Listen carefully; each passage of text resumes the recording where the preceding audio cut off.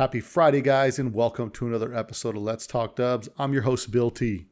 Another week gone by and another week close to Let's Talk Dubs, one crazy weekend taking place at the Orleans Hotel Casino here in Las Vegas. This is the most action-packed weekend that you could have in your Volkswagen in Las Vegas. Show up for the strip cruise Friday night, organized strip cruise down the world-famous Las Vegas Boulevard, followed by a meet and greet at the hotel. Saturday morning kicks off a car show from 8 to 1, where there'll be a few hundred of the nicest Volkswagens on the West Coast there on display. Take a little break, and in the early evening kicks off the world-famous One Crazy Weekend Poker Run. That's right. Cruise around Las Vegas Valley with your chance to win, get your share of a few $1,000s given out that evening. Come back to the hotel, and we have a good time the rest of the night. If you guys are looking for the best time you're going to have in your Volkswagen in Las Vegas and want to party in the city that never sleeps, go to letstalkdubs.com, click on the Showtime link, and make sure you get the room reservation information and the code for the room discounts. You'll want to make sure that you get your room booked at least 30 days in advance. October is super busy in Las Vegas, so make sure you don't miss getting your room reserved for the Let's Talk Dub One Crazy Weekend. And that's going to be happening October 7th and 8th at the Orleans Hotel and Casino, and that's brought to you by Finley Volkswagen. This podcast is brought to you by VW Trends Magazine, a magazine for the people, by the people. Back on the scene after a long hiatus, VW Trends Magazine is the magazine that's for the enthusiast. Not just Orange County VWs, but all over the globe, water-cooled and air-cooled. Anything that's cool is inside VW Trends Magazine. So go to VWTrendsMagazine.com and subscribe today. This is for all you shifty cats out there. Go to Ross Wolf's page and check out their new VW shift coupler for your early Beetle or bus. It's a perfect performance replacement that won't come apart and fail. The coupler's machined from T60 61 T6 aluminum, has the strength of structural steel, and fits your VW shift rod and nose cone. Fastened with stainless steel grub screws and lock nuts, it's a shame something this attractive is hidden under the tunnel. But listen, guys, if you want to get your shift together, go to rosswolf.com and get some of the finest aftermarket automotive parts available for your VW. Built by enthusiasts. Ross Wolf, purveyors of speed and style. Today's podcast is one that we've been in the works for a while. We did our podcast with VW Kid a few episodes back, and we talked about the origins of the cow style, or what some people refer to as the German folks look. The origin of that style started in East LA in the mid 70s to the early 80s. One of the first clubs that was on the scene that was really putting that style out there was Bugs Buddies. Now, Bugs Buddies was an early VW club out of the LA area. And on today's podcast, I've got William Noguera, who was a sergeant-at-arms for Bugs Buddies VW Club in LA. We get and dig into some of the early history of that scene from one of the guys that was on the forefront of it. Now, William Noguera is currently serving a death sentence on death row right now. He was arrested in 1983 and convicted of murder. He's been on the rehabilitation path for over the past 40 years, doing seminars and lectures and trying to keep kids straight, as well as his service and contribution in the art world, also helping prisoners rehabilitate, get education, and do a lot of positive things. So he's really made an effort to do that, and we were lucky enough to get him on the podcast, and we talk about the origins of the history, and we also eventually end up talking about what he's been doing since he's been in prison, kind of what's going on with his case right now. So it's a great podcast, a lot of history. And one of the cool things in here is there was a street race throwdown back in the early 80s against a really famous Top Fuel drag racer and William Noguera. And you're going to have to listen to find out what it's all about. But again, it's a great story. Let's Talk Dubs is bringing you the history from the people that lived it. So on today's episode, Bugs Buddies, Sergeant-at-Arms, William Noguera from Death Row on Let's Talk Dubs. Here's a Volkswagen that's big enough. The new VW Fastback sedan. The Fastback also has the most powerful engine we've ever made. It's air-cooled.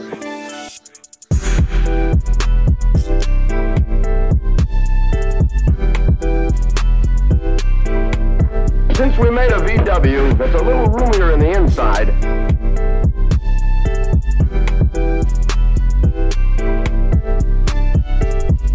and in the back, where most cars have their trunks, we have a... Come into your Volkswagen dealer. He'll show you where the motor is.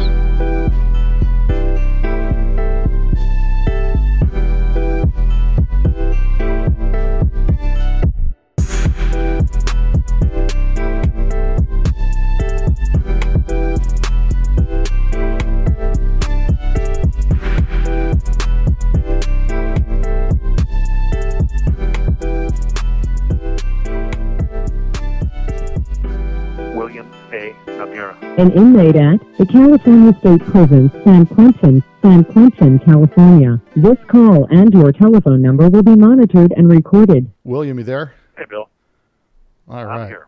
Perfect. Well, so on today's show, I wanted to welcome a guest. Previously, we had a podcast with VW Kid, and we started talking about some of that early Cal style look. And so on today's show, I've got William Noguera. He's an artist, an author, a podcaster, and also the co-host of Death Row Diaries. And he's currently sitting on death row in San Quentin, and he's been serving a sentence since 1983. But he's also one of the founding members of Bugs Buddies out of Los Angeles. And so welcome to the podcast, William. Hey, thank you so much. Glad to be here.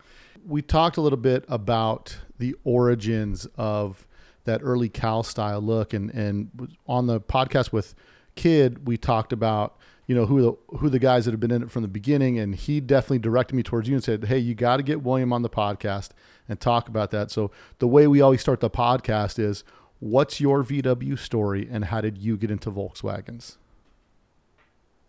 Hey, that's a great story to tell, and yeah, you're right. VW Kid and I have known each other since the early 80s, and my VW career started in the mid-70s, latter 70s, 1977, 1978, and I'm one of the original members of the Bugs Buddies, spelled with double G, double D, and we're out of La Puente, California, and we are the originators of the retro Cal look.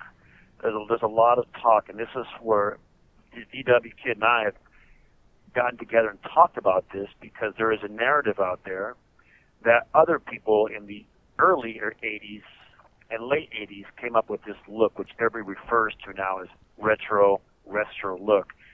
And really, that's completely incorrect. Right. The originators of that look are the Bugs Buddies, specifically Adam Chacon and Eddie Boy Chacon, who are the two founding members of the club and who actually came up with the look, because a lot of our members were members of the lowrider club, the Imperials. And right. Those influences of completely original cars dumped to the ground on, you know, hubcaps and beauty rings, all fully chromed. That look came from us because it came originally from lowriders. Now, how did you guys make that transition? Because really there couldn't be, in today's day and age, VWs, because of our generation, in my opinion, are as American as Chevrolet, right? But back then in the late 70s, in the lowrider community, you were really kind of going out in left field, grabbing a Volkswagen. What pushed you guys to go that direction?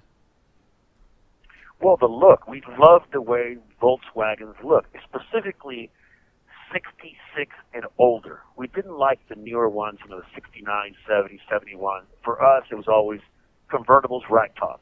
That right. was our thing.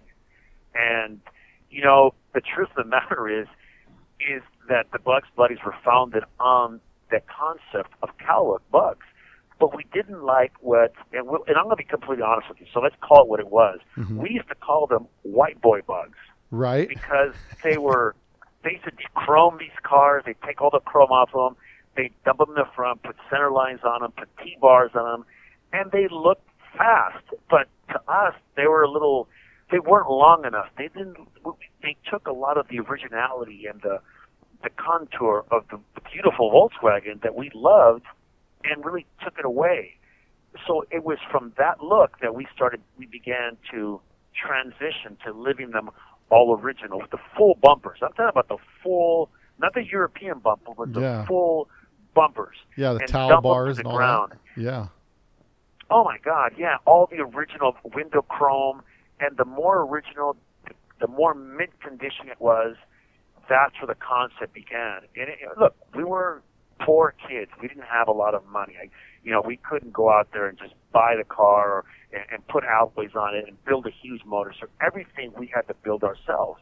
Looking at the original lowrider style, it was always, especially with like the bombs and stuff, it was all original OG accessories, fender skirts, like visors, all that type of stuff, which then really back in the late 70s, late 70s, early 80s, people weren't really doing that with Volkswagens. It was really, they were really pushing for the cow look, which was like flashy colors, modern touches, power windows, Recaro seats, all that kind of stuff. Yeah, absolutely.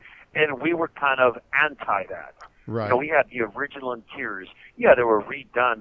They were reupholstered and restored, but our cars were on the ground at first, and then little by little, like 1979, I threw alloys on my 63, and you know, it was a beautiful 63. It was on the ground, it was red, beautiful interior. It was in mint condition, but there was that lack of power. I had a 1200, the original motor in it. Right. And I started learning. I started learning how to build engines. I was one of the mechanics at Mikey's Precision VW in La Puente, California, and that's where I learned how to build engines. And I was associated. This call and your telephone number will be monitored and recorded. Well, there they are, but Right. I was involved with Remco, Small Car Specialties, Paul's Volksworks, Dave Foltz Trans.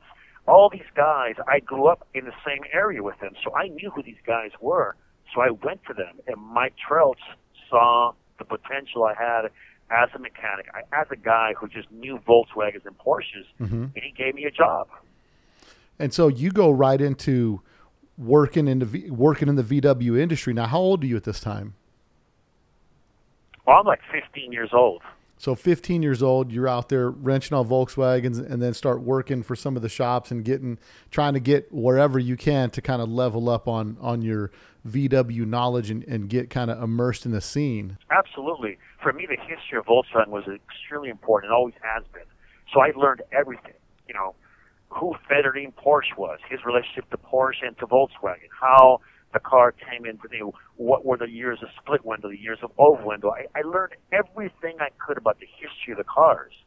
And Mike Trelch, who was my boss, he kind of saw that in me. And for me, it was a kind of an opportune time. My father was a machinist. So he had lathes, he had mills, he had horizontal mills. So I began porting, polishing my own heads. I began building motors. And by the age of 16, I had a car I drove to school every day, a daily driver that pulled high 12s in a quarter mile. Really? That's that's pretty impressive of running high 12s when you're in high school, you know, to have a car turnkey like that. Who are some of the guys in the VW scene that were into your style and then that were some of the forerunners in this particular segment of it? Now you had well, at first the Chacon brothers. I'm sorry, go ahead. You had the Chacon brothers, and Absolutely. Then who else was out there with you? Well, other car members, Larry Hernandez, Bobby Hernandez, both other two brothers. There was Charlie Ramirez, Fred Espinoza, who was one of the Imperials, joined the club. Well, he was brought in. I mean, all of us, Eddie Boy and Adam really handpicked all of us. We had a certain look. All of us looked a certain way. We're all Hispanic. The cars had to be in mint condition. Juan Gonzalez is another one. We had Dennis Aguilar. We had a number of guys that were coming into the scene that were really bringing it to the next. Each one brought something special. For me, it was the mechanics. I built trannies. I built engines. And look, the truth of the matter is, in high school, the only things that would run me would be other motorcycles or V8s.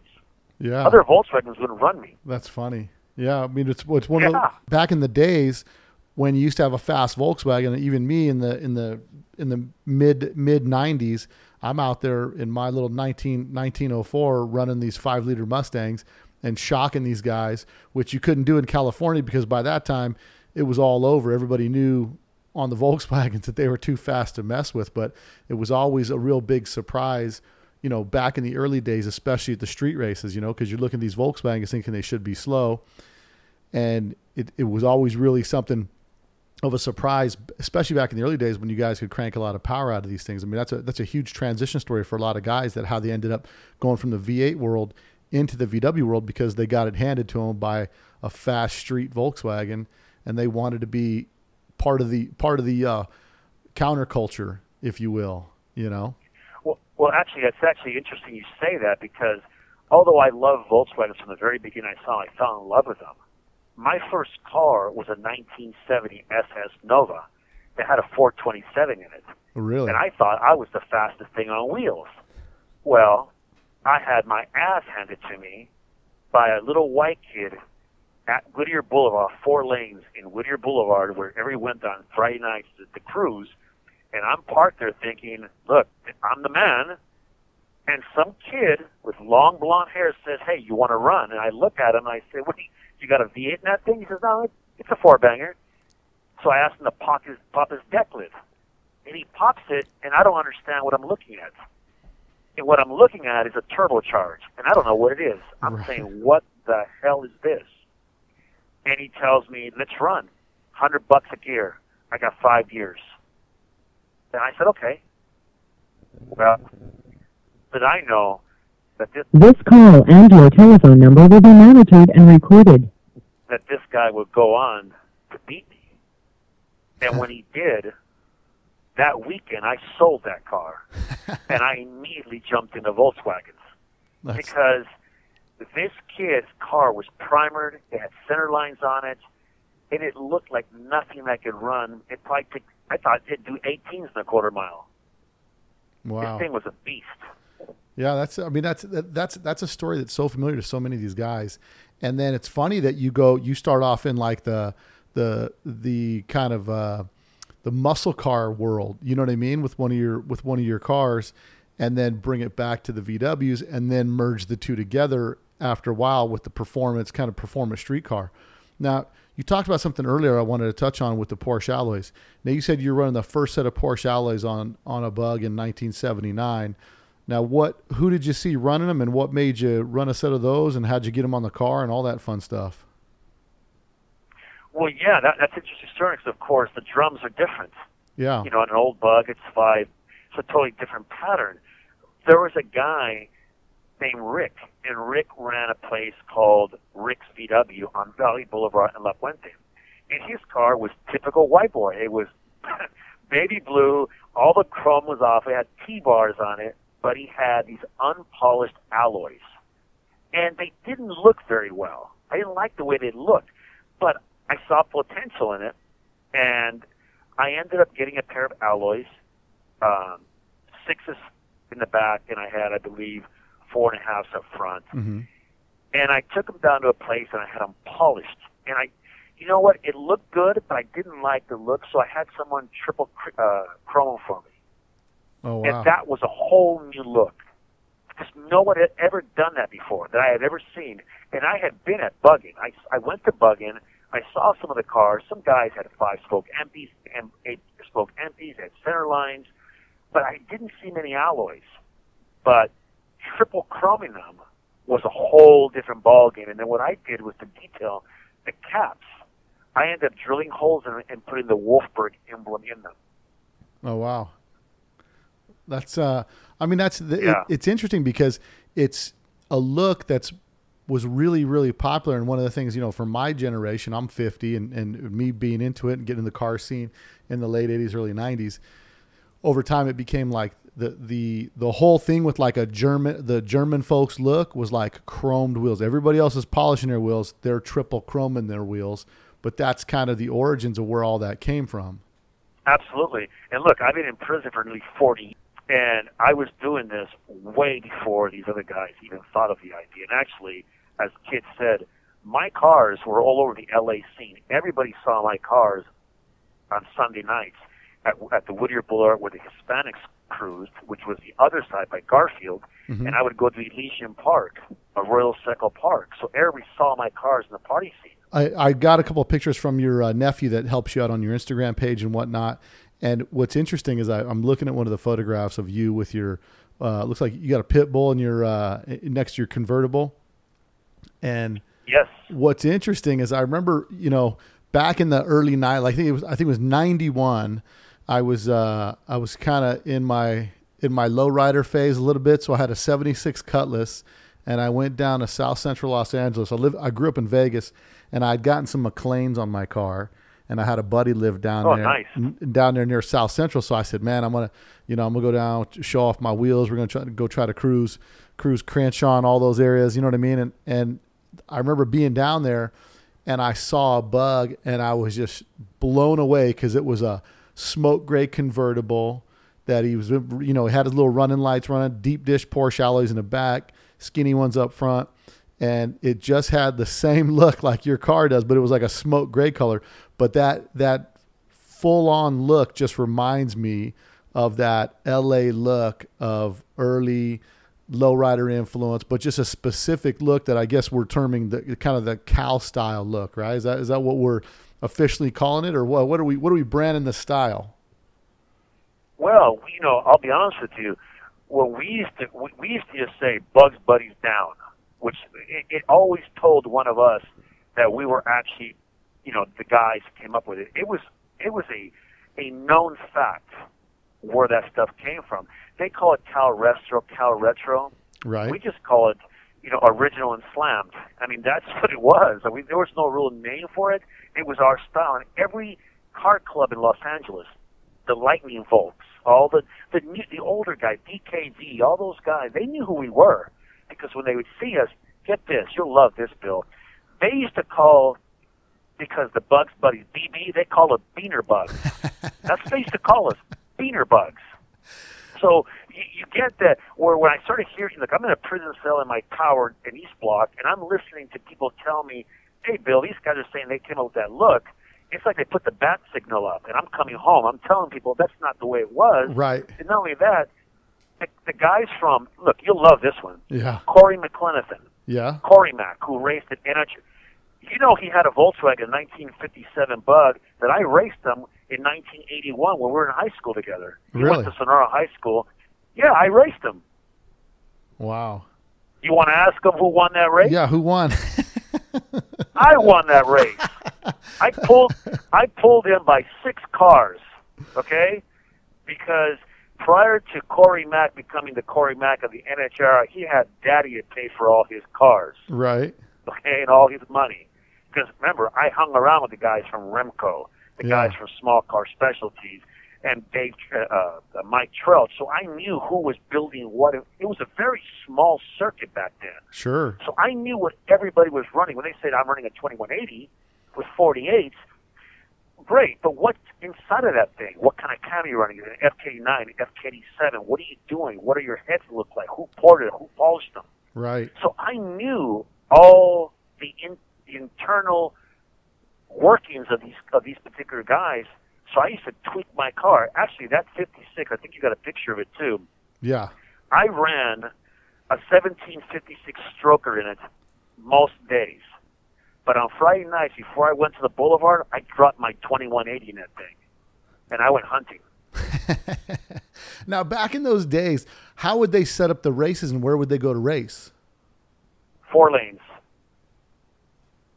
And where's that? That's off Whittier Boulevard by the Industrial Center. There's a section that's about a quarter mile. We call it 4 lanes because there's 4 different lanes. And they would just get a person with a Christmas tree out there, meaning a light. Mm-hmm. And when they hit those lights, you jumped on it. Really? And usually, when I jumped on it, in first and second gear, my front tires came off the ground. Wow. And then you guys would race. And what would the typical setup be like? Like everybody would kind of congregate at a burger joint up until about 8 o'clock, and then people just start bleeding off going over to the 4 lanes, or would dudes be cruising and call each other out then head over there, or how was the setup going down? Yeah, you would cruise Whittier Boulevard like you normally would, and if there was one bug coming across or a V8 and they rev their motor, you'd rev back and you'd say, "What's up? What do you want to do?" And hey, well, let's run. Okay, how many bucks a gear? Is it $100, $200 a gear? I ran 5 gears. So I always tell them, look, it's 5 gears, man. So let's roll. And we'd go over there, or we'd go to a different place to race, and we would run it. And it was, somebody held the money for you. It's a lot like the olden days of the Hollywood Nights and stuff, where these guys raced. This is, in the 80s, it still was like that, in the early 80s. Yeah. Of course, things changed, and they started, they wouldn't let you cruise. They were pulling people over. But this was a huge scene back then. All the kids went to Boulevard on Friday and Saturday nights. We'd hang out at Wendy's or at Angelo's. It depending. In L.A. it was Tommy Burgers or Arby's. So it's a different scene, and I used to play in both scenes, which was White Boy Whittier Boulevard Friday nights and Saturdays, and then in the Hispanic area, which was the Whittier Boulevard by Garfield in East LA.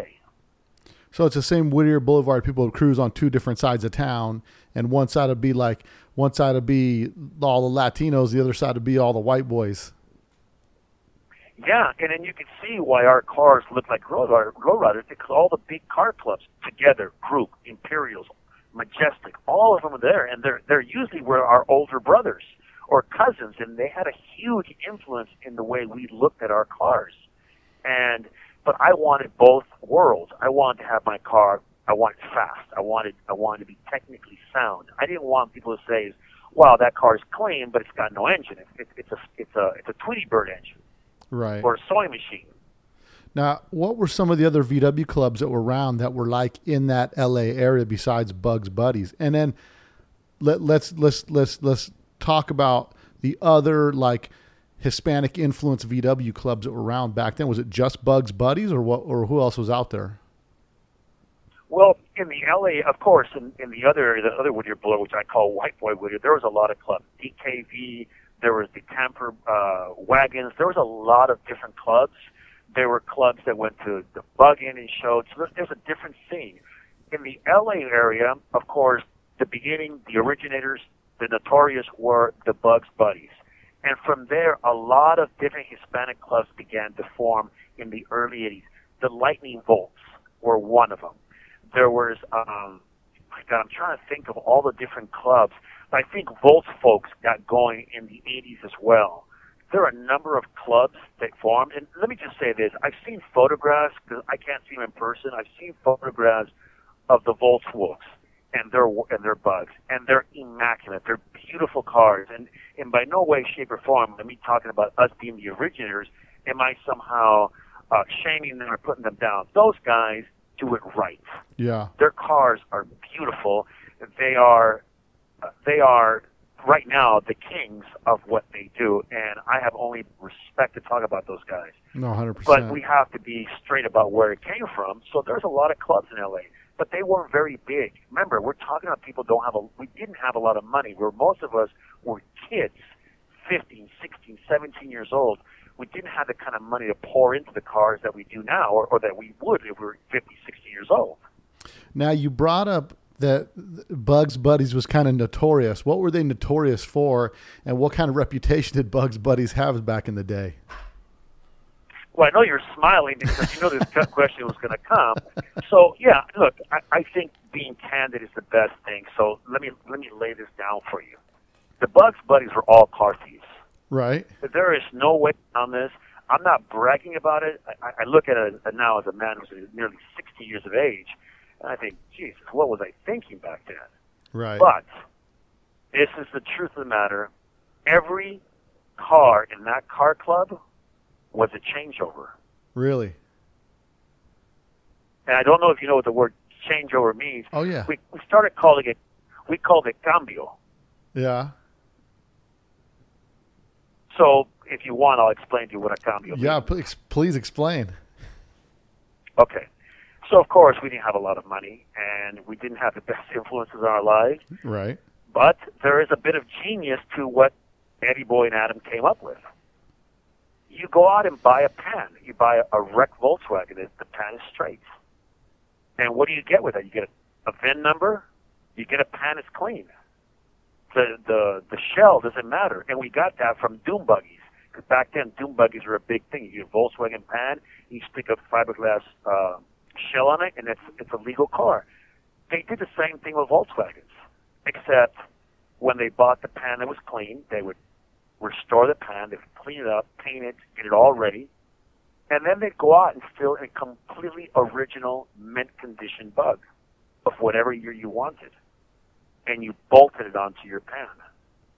And from there, you built it.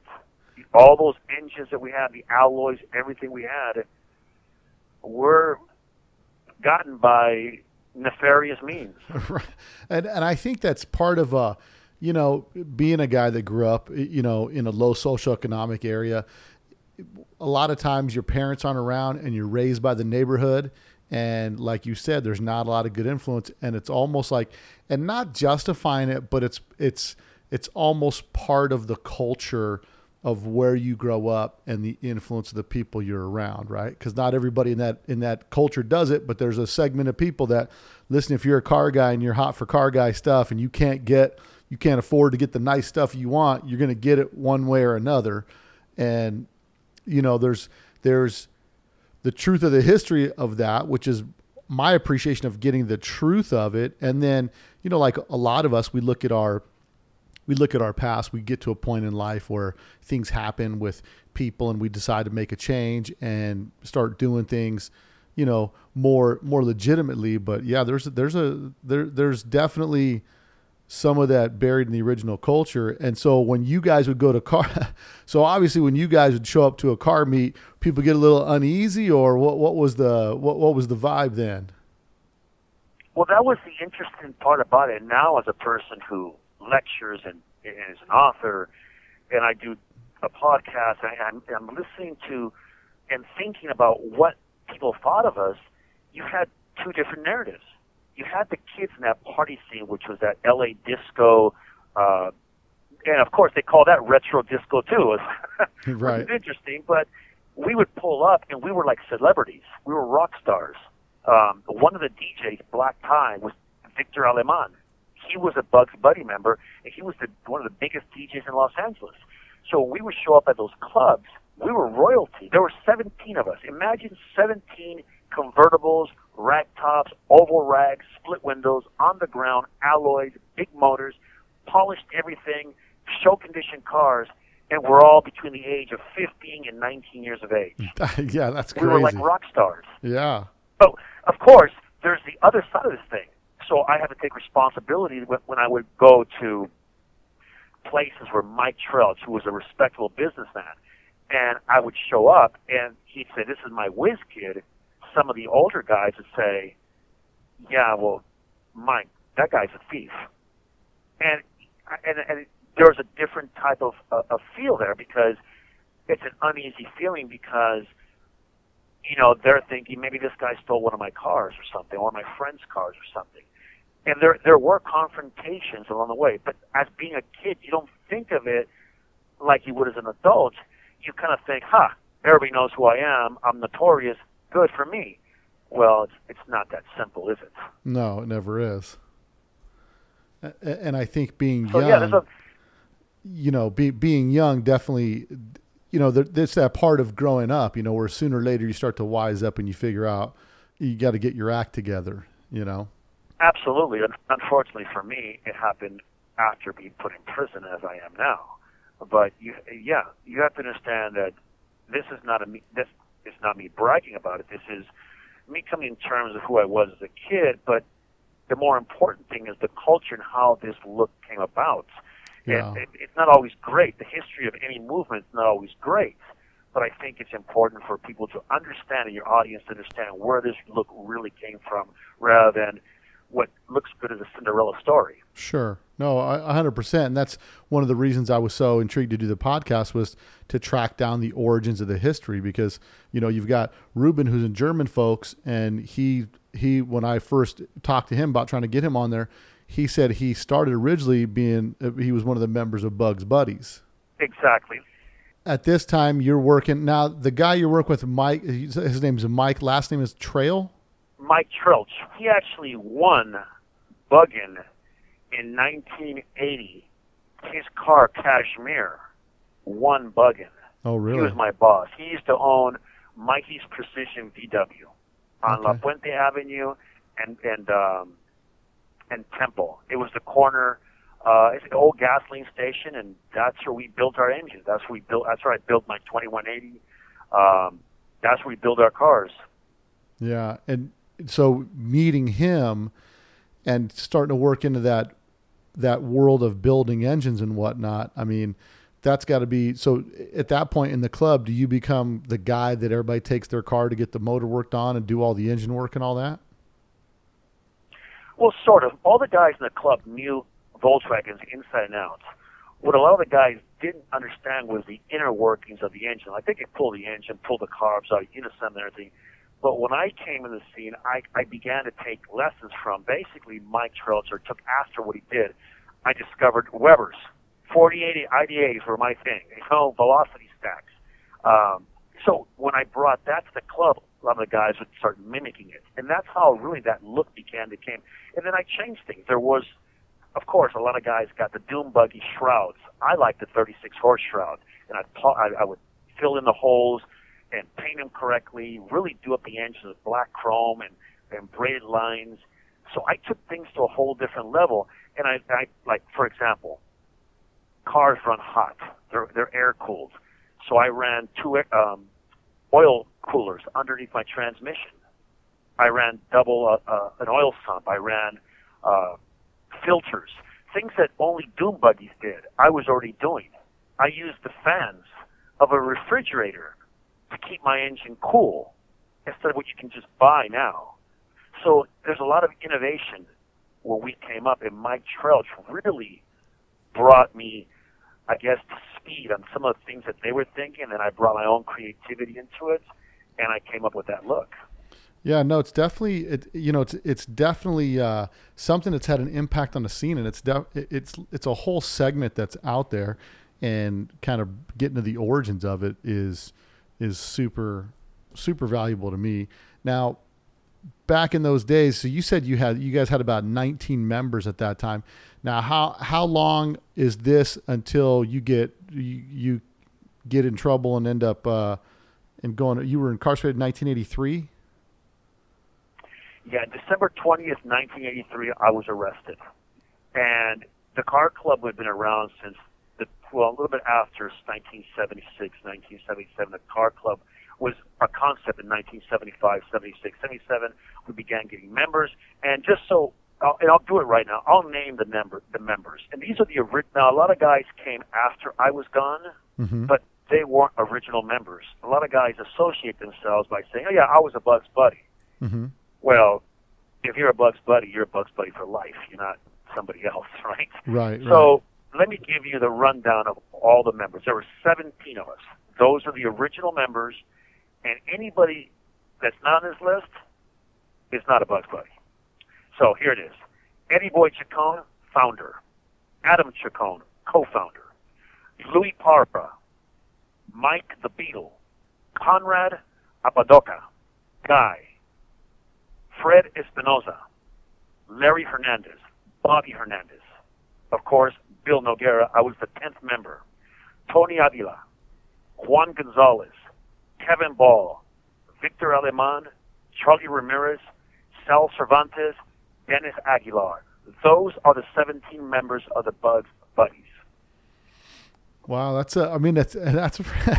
pretty impressive that you're able to recall all that. You know what I mean? But I mean, if we think about it, that's the last little bit of your life before you take a turn and you end up going off the grid per se. So it's kind of the let's say the last part of your freedom that you're able to really think about, and it's almost like that's where your life goes on pause on phase one. So. Yeah, you're absolutely right.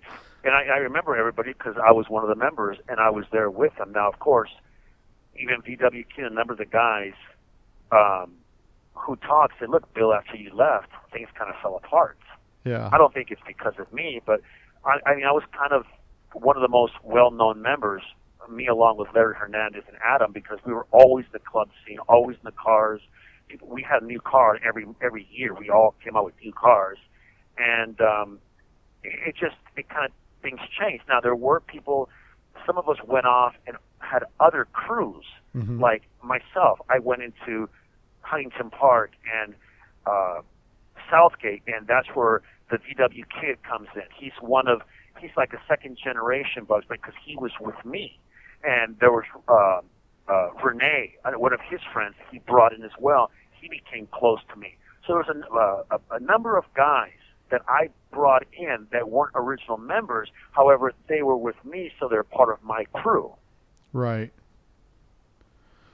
Well, one of the questions that I have is when you guys are putting this club together, obviously you guys are still involved in the whole lowrider scene and culture. How are you guys treated by the traditional lowrider guys? Because you guys are really kind of like the younger generation of those guys, right? Yeah, but a lot of those guys, like, look, I'm a little bit different. I'm not Mexican. Uh-huh. I'm Hispanic, but I'm Colombian. Right. I was the only Colombian car member, but I'm from La Puente, California, and I went to school with these guys. So, and we, we're kids together. We played together, so I kind of fit right in. And their older brothers, like for example, Fred Espinoza and Juan Gonzalez, they were members of the famous Imperials. I mean, these guys were in the movie Boulevard Nights. So when they see us coming, and you get those guys to leave that car club and join ours, that's a pretty big boost for us. That they're saying, hey, you're doing it right. We love what you're doing, and we like it. Yeah. No, that's so you guys were, so ultimately they were giving you guys respect of, you guys doing your thing, doing it different, but doing your thing and doing it right. Yeah, because like I said, it's a lowrider culture, but it's different because it is under the umbrella of Cal Look. It's a California look. And to us, we believed, the American dream or the Mexican American dream or whatever dream that you have, the California Volkswagen, the Cal Look, for us had to be a ragtop or a convertible. Right. That was our thing. So what better way to express that than to have a beautiful 65 or older convertible slammed to the ground? I mean, you saw the picture of the black one that I had. Yeah, it looks black good. with a white top. Now that thing, I kind of twisted it a little bit. That thing, of course, I didn't like to put 2180s in those cars because you bend the frame and, of course, your doors don't close. Right. So that one had a nice 2-liter in it. It had 48s, but I had Recaro seats in it. You can probably see the top of the seats in the picture. It's all original chrome. Everything is clean. But I began to put Recaros in them. I kind of like the look. Anything that you can go back to original later on, that's fine. But the body has to be original. That was a beautiful car. I mean, I remember that car fondly. But, yeah, things began to change a little bit. We began to evolve a little bit more. And as I said, the Volks folks now have taken it to a different level. And their cars are beautiful. Yeah, no, for sure. German folks, they've got a lot of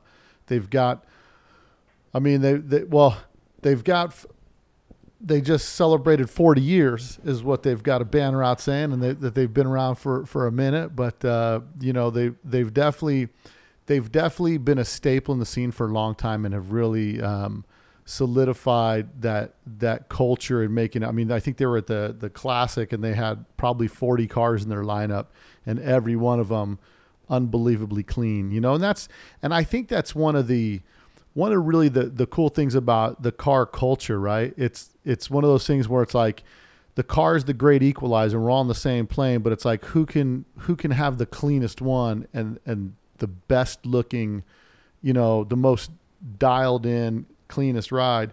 And those guys have really built cars to such levels where it's like the look makes a statement in and of itself. And if someone tells you, hey, that's a car that belongs to German folks, you have an idea of the level of quality of those cars, and yeah, absolutely. And the German folks, those cars are just incredible. They send me photographs of them, and I take a look at them and I say, wow, these guys are doing it right. You can't say anything but have appreciation for what they do. Oh, they are professionals. Their cars are immaculate.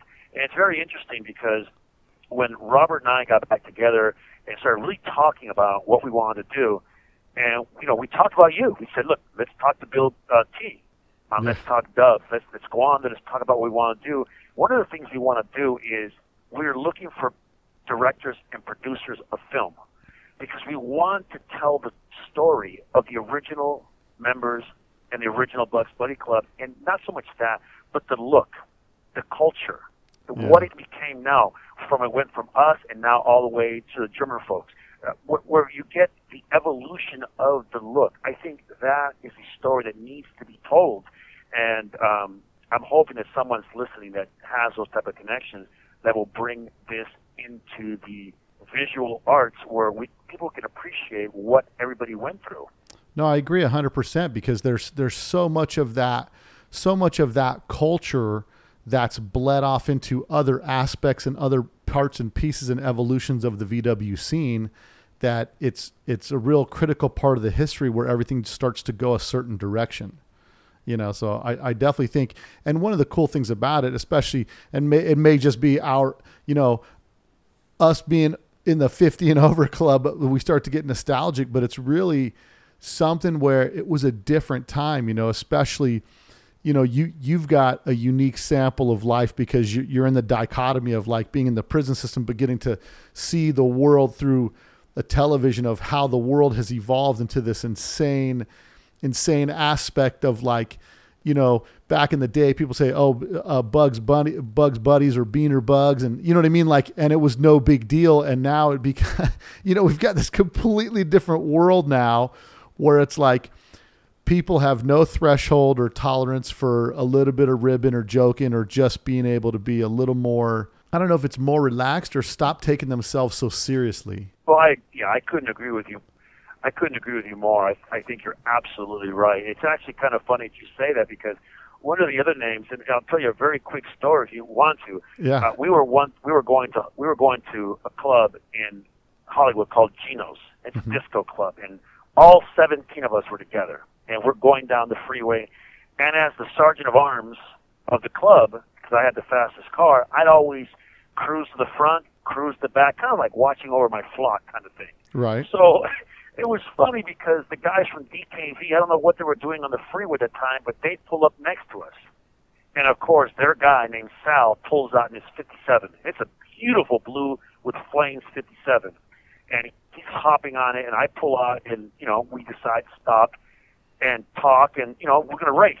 So he and I are going to finally go at it. He thinks he's got the car that's going to beat Bill's 57 oval rag. Right. And I'm like, let's do this.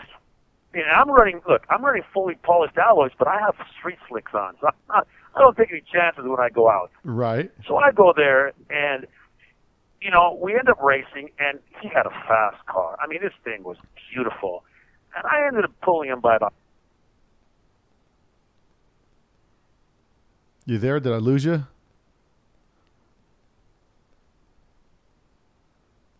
I'm probably a better driver than you are. And he laughed, and he tells me this, and this stuck. He said, man, that pachanga bug. And it stuck. He used to call my cars pachanga bugs instead of Beaner bug because You have 60 seconds remaining.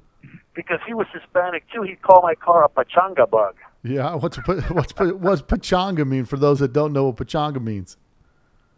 Well, it's kind of like a Beaner type of thing, but because the music we're playing, the disco retro music from the 70s, they thought, well, it's kind of a pachanga. It's kind of like a music type of thing. It just stuck. And Right. everything would tell me, man, because Bill and his pachanga bug. Right. So, yeah, it's about talking about not taking things so seriously.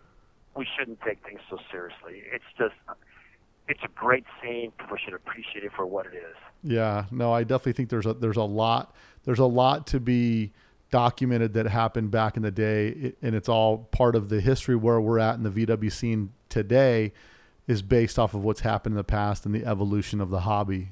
So I think that's pretty important to recognize, and I definitely think there's material there to document that.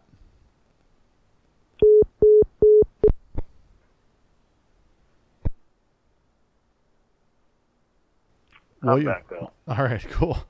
So as I was saying, I think there's definitely a lot of history that's worth documenting back then as far as the evolution of these things, because with the VW scene being so vast, everything from off-road racers that were starting to race in the 60s to the street bugs, to the cow guy, to the white boy bugs, to everything. There's all those parts of the scene that are all growing at different paces all throughout the country, really. I mean, a lot of it happening in Southern California, but still happening through other parts of the nation.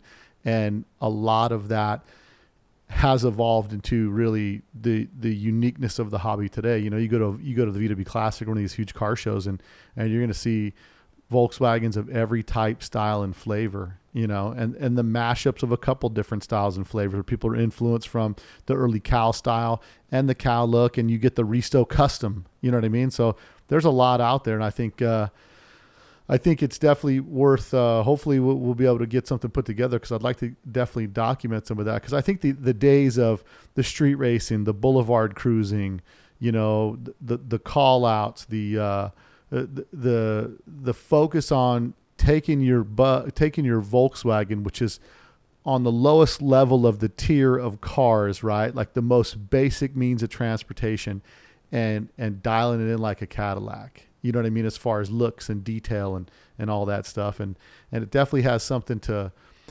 say for the pride that people have in putting the work and effort into the means of what they can produce, you know, even if it's a small budget, you know?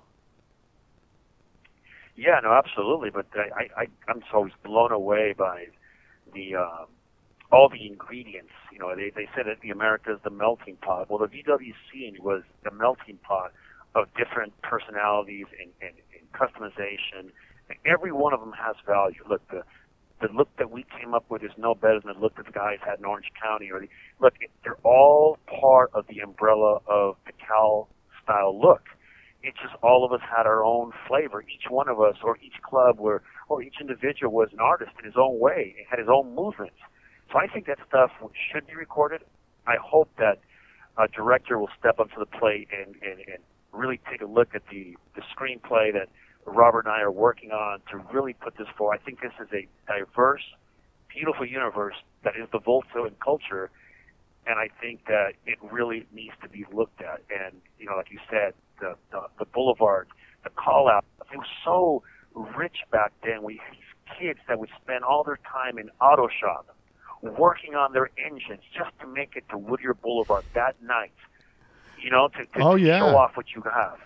And I think it's, you know, it's a generational difference of where it was like you put that time and sweat equity into working on something all week long for that 45 minutes or hour and a half that Friday night or Saturday night that you're going to head to the boulevard and just show off your ride. You know what I mean? Or just get it put together because you got to make it there for the cruise. You know what I mean? Like, it's just such a, it's something that a lot of people in the younger generation, that if they're not into cars, they don't get it because they don't have that perspective of like, put in the work now to enjoy it later, you know, or actually, you know, see something that stops you in your tracks and you think to yourself, I can't afford to go buy that, but I'm going to build it and I'm going to do it myself. It might take me some time, but I'll build something just as nice, you know? And it really, the common thread that I've noticed in and throughout the VW scene since I've been doing these podcasts for the past few years is that the people, you know, because at the same time you had the mini truck scene happening, and I always equated the mini truck scene to like, the mini truck scene was really the credit card, the good credit, the good credit and credit card and mom and dad got money clubs. You know what I mean? Like, you could walk into a dealership, your dad would put a down payment on a brand new Toyota. They take it over to the place next door, put wheels, a snug top on it, a stereo system, all that stuff. But those guys were a different level of guys, and the VW guys really had to be super resourceful. I mean, they had to figure out how to build their own motors because they couldn't take into people to get worked on. They had to figure out how to lower cars they didn't make lowering kits for, you know what I mean? Or you couldn't afford a lowering kit, so you had to get creative with sandbags or curbs or whatever you had to do. But I mean, there was just so much of the culture of a VW enthusiast is just pure resourcefulness. You know what I mean? And like, they'll figure out a way no matter what to get the end result of what they're trying to do, which I think is just so unique to our hobby in and of itself. Yeah, absolutely. Yeah, pulling torsion bars to lower your car. That's what I did to make extra money when I first started. I would lower people's cars. Hell, I used to say I could lower a refrigerator. Just get me to it. Right. And, so everything was, but with us, everything had to be slammed to the ground. I mean, at one point, one of my cars was so low that I ran 145s in the back, 135s up front. And when I changed lanes in the freeway, my torsion bar would hit the reflectors and break them off the freeway. Oh yeah, I mean that was kind of the way, right? Some of the guys would have some of the guys would have the old dots laid out in front of their car when they put them on display, showing they were knocking dots off the street, which was like the kind of street cred. It was like smoothies with Porsche nipple hubcaps. 135s, or even if you couldn't afford 135s, you go to the junkyard, get temporary spare tires and put. I remember when I was coming up, I would run temporary tires up front because I couldn't afford the 135s. I could go to the junkyard, get the temps for cheap, and go to the tire store. Yeah, they put them on for me. Yeah, back then the 135s were, I think only Michelin and Pirelli made them. But it's really interesting. You said mini trucks, because a lot of guys that I knew were from Night Flights, and I don't know if that car club is still around, but there was a huge mini truck scene back then called Night Flights, and they had some of the most beautiful trucks I'd ever seen. Yeah, I mean, here in Vegas, it was like it was a different world here. It was like, I remember it would just be, meet up at Carl's Jr. by the Stratosphere on the downtown side of the Strip. Meet up with a bunch of people in the VW scene, and it was all different kinds of people, and we would just cruise Vegas Boulevard, which is like no other, right, back in the day. But it was your typical Friday night, right? Underage kids having beers, sneaking out, hanging out with girls, fights breaking out, like it was craziness, but it was also just such a different time. More, I want to say more innocence, you know what I mean? But it was just a more visceral time, something that you really were engaged in, and you focused all your time towards the weekend, what was going to be happening this weekend, and seeing people, meeting people, and talking to girls, and meeting people from the other side of town or whatever the case was. But yeah, I remember back in the day cruising in Vegas, man, it was just like you're on the Strip and you're surrounded by mini trucks and Mustangs and all that stuff, and who could bump the bass the most, and I mean it was just. I'm reminiscent for that time because it was just such a heyday of a good time. And even if you didn't have a car, you ride in the backseat of your buddies, Yeah, no, I can hear it in your voice that you're enthusiastic and you're remembering this stuff. And believe me, I do the same thing. And look, I happen to be in a prison cell right now, and I always think about, I put my back against the wall of my cell. This call and your telephone number will be monitored and recorded. And I put my feet on the wall, and sometimes, I put music on, and I close my eyes, and I remember the vibration of my 56. I remember how the throaty sound of the 48s when they open up, and I remember how my tranny would feel when I hit, third close ratio third, and I hit fourth gear. All those things are so visceral; they're still there, and it's been such a long time.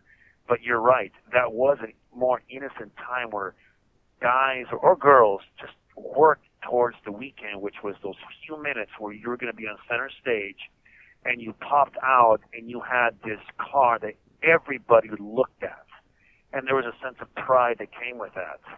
And yeah, I don't think anything replaces that. I don't think anything today has come that replaces that. It's unfortunate now that you really can't cruise like you used to. It's something kids don't do because of all the zoning laws and the traffic laws and all these things that are going on. But I can hear it in your voice. It's something that's nostalgic, and you remember it like I do. Well, yeah. I mean, it's one of the reasons why, for the event that I do here in Vegas, I do an event called One Crazy Weekend, and we do a huge organized strip cruise, and we get, 50, 60 Volkswagens together. This year, I think it'll be pushing over 100, but we'll get them on Vegas Boulevard all together. And I'm trying to coordinate a police escort one this year, but it's just one of those things where it's like, I think one of the things for car guys was, and I've always been trying to pin it, like at what point was it where something caught your eye and you thought, one day I'm going to be that guy driving a car that cool and live that life. Cause it was just, it's just something you see that sticks in your head and you pursue it your whole life. But it's just such it's more of I always call it curbside, like the curbside superstar. You know what I mean? Like you're just mobbing down the boulevard and everybody's rubbernecking and checking you out. And it's like, there's no, and you're a legend in your own mind, just cruising down the boulevard in the display of all your hard work, man. So, absolutely. I didn't know if you wanted to get into some of the evolution of kind of where things went for you and maybe tell a little bit of that story, since, kind Sure. of from where you were and how it ended up and the evolution of all of this that was come to today. So in 1983, you kind of had a setback and got caught up in some things, or what's the story on that? Well, yeah, it's more than just getting caught up. I ended up being arrested for homicide, Mm-hmm.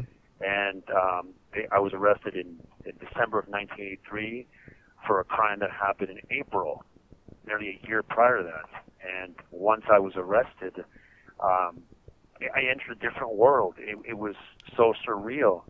But by 1987, I had been tried and convicted, and I became the youngest person in the state of California ever to be sentenced to death out of Orange County. It was my first felony conviction. It was my first time in jail, and they chose to go after an 18-year-old boy, and they succeeded. And they sent me to San Quentin State Prison, the most notorious prison in the nation at that time. It was a maximum security prison, and they put me here to really die. And it's kind of heart-wrenching to really imagine, and I get really into it in my book, Escape Artist, Memoir of Visionary Artist on Death Row, that was published a few years back, and it's available everywhere. But I really go into what happened to me as a boy. You talked about it, there's a point where you realize you have to put those things behind you, and although you've been in this terrible situation, you've got to do something to survive, because the state of California is trying to kill you, and the men in the yard, who are all in the yard, they're all convicts, they want to kill you as well. Right. So it's very difficult. It wasn't easy for that boy. I remember I'm a very young teenager, and I'm the youngest guy ever sentenced out of Orange County. And how old were you when you were arrested? I was a teenager. I was 18 years old when it happened. I had just turned 18, and then when I was arrested, I had just turned 19.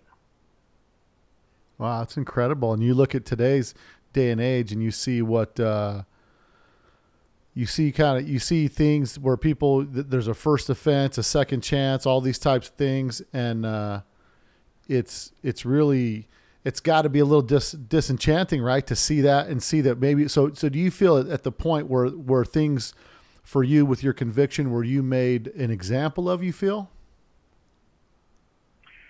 I don't know, because obviously a person's life was lost, so you have to first understand that. Sure. But there is a part of me, then and today, that feels that a lot of people that went through the same judicial system have received second chances. And today we understand that brain development of children from the age of in their 20s are still very immature. And I recently, You have 60 seconds remaining. I told you this before, in 2017, my conviction, my sentence was thrown out by a federal judge, and I was ordered released.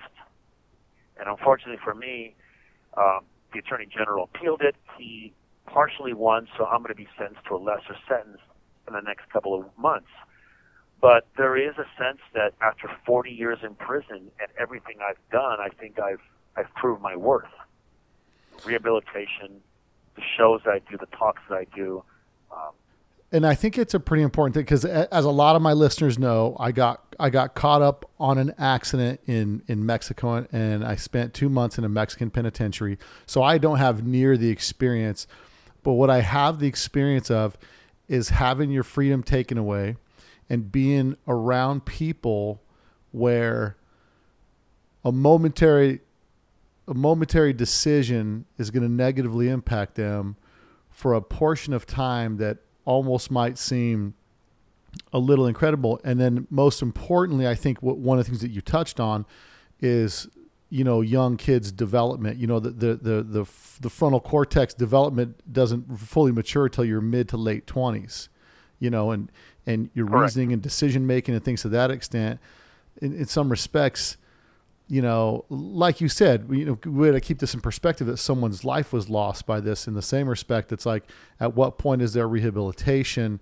Do we believe that we've come to a point where there's been sufficient remorse, and we even understand that even in the gospel, I don't know if you're a religious man or not, I am myself, but I know in the gospel there is forgiveness, you know what I mean? and there's got to be sufficient repentance and things of that extent. So I can only understand, I can only imagine how difficult it is to kind of try to deal with that, because I mean, we look at that, and I'll give you an example. Later on in my life, I changed the way that I lived, and I got a little more active in my faith and some things like that. And I've had people say to me like, "Hey man, you think you're so good now. I know the old Bill," they'll tell me. And I think to myself, like, but that was me when I was a kid, man. You know what I mean? Like, I was a kid, I was different, and people grow up and they get older. And this call and your telephone number will be monitored and recorded. I think reflecting on that makes me think of your situation. And I think to myself, man, you were 18. I did a lot of stupid things, man, when I was 18. I mean, a lot of stupid things. No, I think you're completely right. And one of the things I did very early on, well, the first night that I arrived at San Quentin, they threw me in a rat-infested cell. And it was a rat-infested cell. I made a decision. And I know that sounds almost like a cliche, but I made a decision that I was not going to allow myself to fall into prison behavior. Right. And I didn't know the word rehabilitation, what it meant, because there are no rehabilitative programs on death row. You're supposed to die here. Yeah. But I began to look into myself. I began to draw and paint. And I became, well, as you know now, I'm represented by Elder Gallery of Contemporary Art. I have an exhibit going now through September the 10th called Empty Spaces. And I've been featured in Forbes. I've been featured in Los Angeles Times, the New York Times. And I've had over 45 articles written about what I've done. But one of the things that I realized very early on was accepting responsibility. And in accepting responsibility, even if you didn't do exactly what they said, you got to accept how you put yourself in a position for them to do that to you. Right. And that's one of the things that I really accepted. Look, this is my fault. So they judged me, and I understand that. They had the right to do that. But they didn't know who I was. So every day that I've spent behind these bars is to prove those 12 jurors wrong, that they made a mistake. Yes, they had every right to not dislike me. I wasn't probably a very likable guy. But I believe that by showing my worth, this whole experience I've gone through has value. And how I've proven that is by doing the podcast Death Row Diaries, which breaks down serial killer cases and gives a perspective of a person with experience. I lecture at universities on professional conduct and ethics. But I can speak from a place of a person who has been and was a criminal. Yeah. So I believe that I have a perspective people might listen to. Sure, I joke around like everybody else does. I talk about VWs and the stuff I love. But there's always a serious line with me because I'm always teetering between life and death because I live on death row. And very soon, I'm going to be sentenced to a lesser sentence and go to a different prison. But my work will never stop, Bill. I'm going to continue trying to reach out to people and help. I have another podcast that's coming out called Prisonology. It's about rehabilitation. It's about wellness, well-being, and really understanding how we can accept responsibility and better ourselves.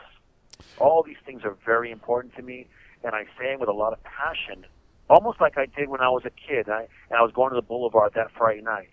Well, I look forward to these episodes of Prisonology with as much enthusiasm because I know there's somebody out there. There's a man or a kid or a woman, even if they're not in prison but they're in a wheelchair or their economic circumstances puts them in a sort of a prison, and they hear me, and they might think, look, you know what? Individualism, I can do this. I can be better. I can seek education through different means and better myself because no matter what, other people can't define you. Only you define yourself. No, you're 100% correct. And I think if you look at what's interesting, if you look at today's society and what seems to be unraveling with a lot of the millennial generation, some of the youth, is there's a large sense of lack of personal accountability for things. And although to some degree it's not criminally based, but even in society as a whole, if you don't take personal accountability and responsibility for your own actions and you look at the world through the eyes of a victim, it's not a healthy way to live your life. You know, it's definitely not something, it's not a life worth living if you're just a victim all the time. You know what I mean? And even you in your circumstance, there's a lot of guys that are where you're at that shut down, they can't move forward, they don't do anything positive, and they've just given up. But it's like you see your position now as a platform to maybe bring things in from a different perspective and share your insight to maybe redirect some other people or give people a different perspective to stay focused on something positive. Out of all things negative, something positive can come out of it, you know? Yeah, you're completely right. And you're right in everything you said right there. You know, about 10 years ago, I started a class on the yard.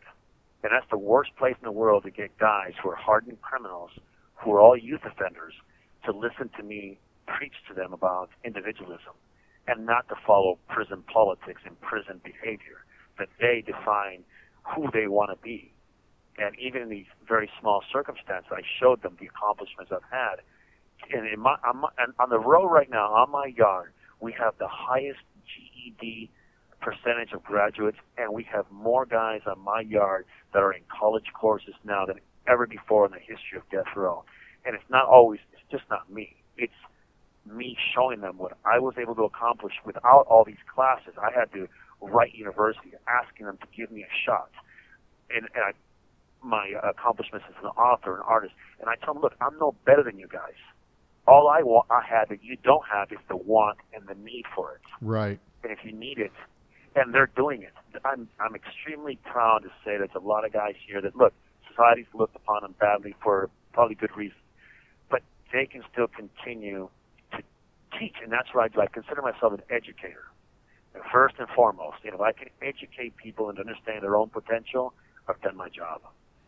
No, man. It's a commendable position to take, especially, you know, when you've been faced with what you've been looking at for the past 40 years, and trying to maintain a positive outlook on it, and at least looking to see from where you stand. You know, everybody wants to do great things, but they wait until they're in a great situation to do great things. And there's a saying that says, lift where you stand. And one of those things, yes, that's what you're doing, you know, right where you're at. You're starting from wherever you are and you're lifting right there, man. And it's hugely commendable, man. And it definitely has something to say about your character as to who you are. And, you know, none of us can change time or past or things that happen, but we can change who we become, and we can change who we want to be, you know? And, I think you're a good example of that. Well, I appreciate that very much. But, you know, there's a saying, it's very similar to what you said. I always tell guys there's no time like the present. A lot of guys say, well, next week when I get, there's no time like the present. Yeah. Or better yet, like the famous Nike saying, just do it. That's it. So now if people want to check out some of your stuff, how do they, give me where they go to check out your art, to take a look at, to maybe get some of your books or any of that stuff, that if they want to kind of dig a little deeper into William Noguera. Sure. You can go to my website, artistwilliamnoguera.com. Mm-hmm. You can check out my podcast, Death Row Diaries, at deathrowdiaries.com. We're on Instagram. You can find us on iHeartRadio, on iTunes, where every podcast can be found. Prisonology will be coming shortly. If you want to look at the show that's happening now at Elder Gallery, it's the Elder Gallery of Contemporary Art in North Carolina. They're on Instagram, as am I. You can find me on Instagram at william.noguera.art. Everything that I have, the website, everything are run by my art agent, the William Noguera Trust. And that's it. If nothing else, ladies and gentlemen, just Google William A. Noguera Art and everything pops up. Man, William, I tell you, it's been a pleasure to talk to you. I'm really glad we got to get down some of this history, and I may in the future be looking to do a roundtable with a couple of guys from the early days and just kind of talk about the whole scene overall, and maybe get some more details of some specific times and events that took place back then. I think there's an opportunity there where we may be able to set it up, especially if I can track down some of the early Bugs Buddies guys and maybe do a little bit of a roundtable of maybe a throwback of back in the day, you know? Yeah, that would be great. Actually, Robert and I have been reaching out to them. I mean, I have to call through a collect phone, but I've been reaching out to them. I've spoken to Juan recently. I spoke to Charlie Ramirez. I've spoken to a number of the guys that are, they're grandfathers now, but they're open to the concept of really telling the story. So we'd appreciate the opportunity. I'm sure Robert would like to come on, and maybe some of the guys from the German folks. That would be great. Yeah, no, I'd love it, man. So I'll plan on putting that together, and we'll do something for sure in the future. Well, it's been a pleasure, Bill. I appreciate your time and the opportunity to tell the history of the Bugs Buddies, as well as the Pachanga Bolshevik, or better, like they call them, the Beaner Bugs. That's it, man. That's it. Well, William, it's been awesome, man, and I look forward to us talking again. And I commit to you that I will get a roundtable set up, and we'll coordinate it for a specific time, because now you and I are in touch, and then I'll coordinate it with Robert, and I'll get a couple guys on my line, and you'll call into me, and we'll just. This call and your telephone number will be monitored and recorded. And we'll just kind of work it out from there, man. All right? That sounds fantastic. Really appreciate your time, Bill. No, and absolutely. Thank you for having an open mind. No, absolutely, man. I look forward to it, and we'll be in touch again soon. Fantastic. Thank you so much. I hope you guys enjoyed that podcast and really enjoyed getting to the bottom of the origins of the history of the early Cal-style VW look. I assure you there'll be more of these podcasts to come as we track down a lot of the players from the origins of the game. If you enjoyed this podcast, support Let's Talk Dubs by supporting our sponsors and also going to letstalkdubs.com and buying some merch.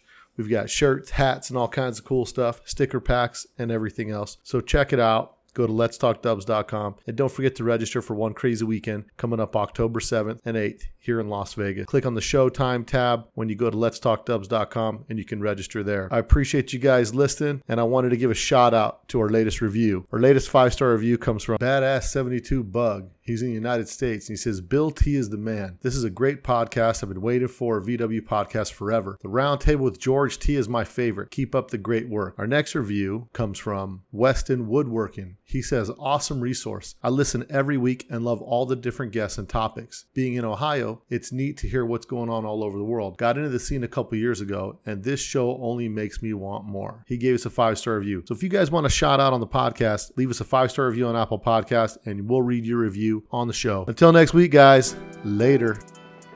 Here's a Volkswagen that's big enough. The new VW Fastback sedan. The Fastback also has the most powerful engine we've ever made. It's air-cooled.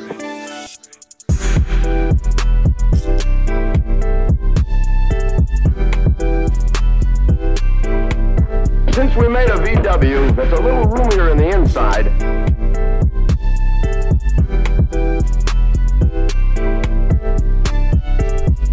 and in the back, where most cars have their trunks, we have a...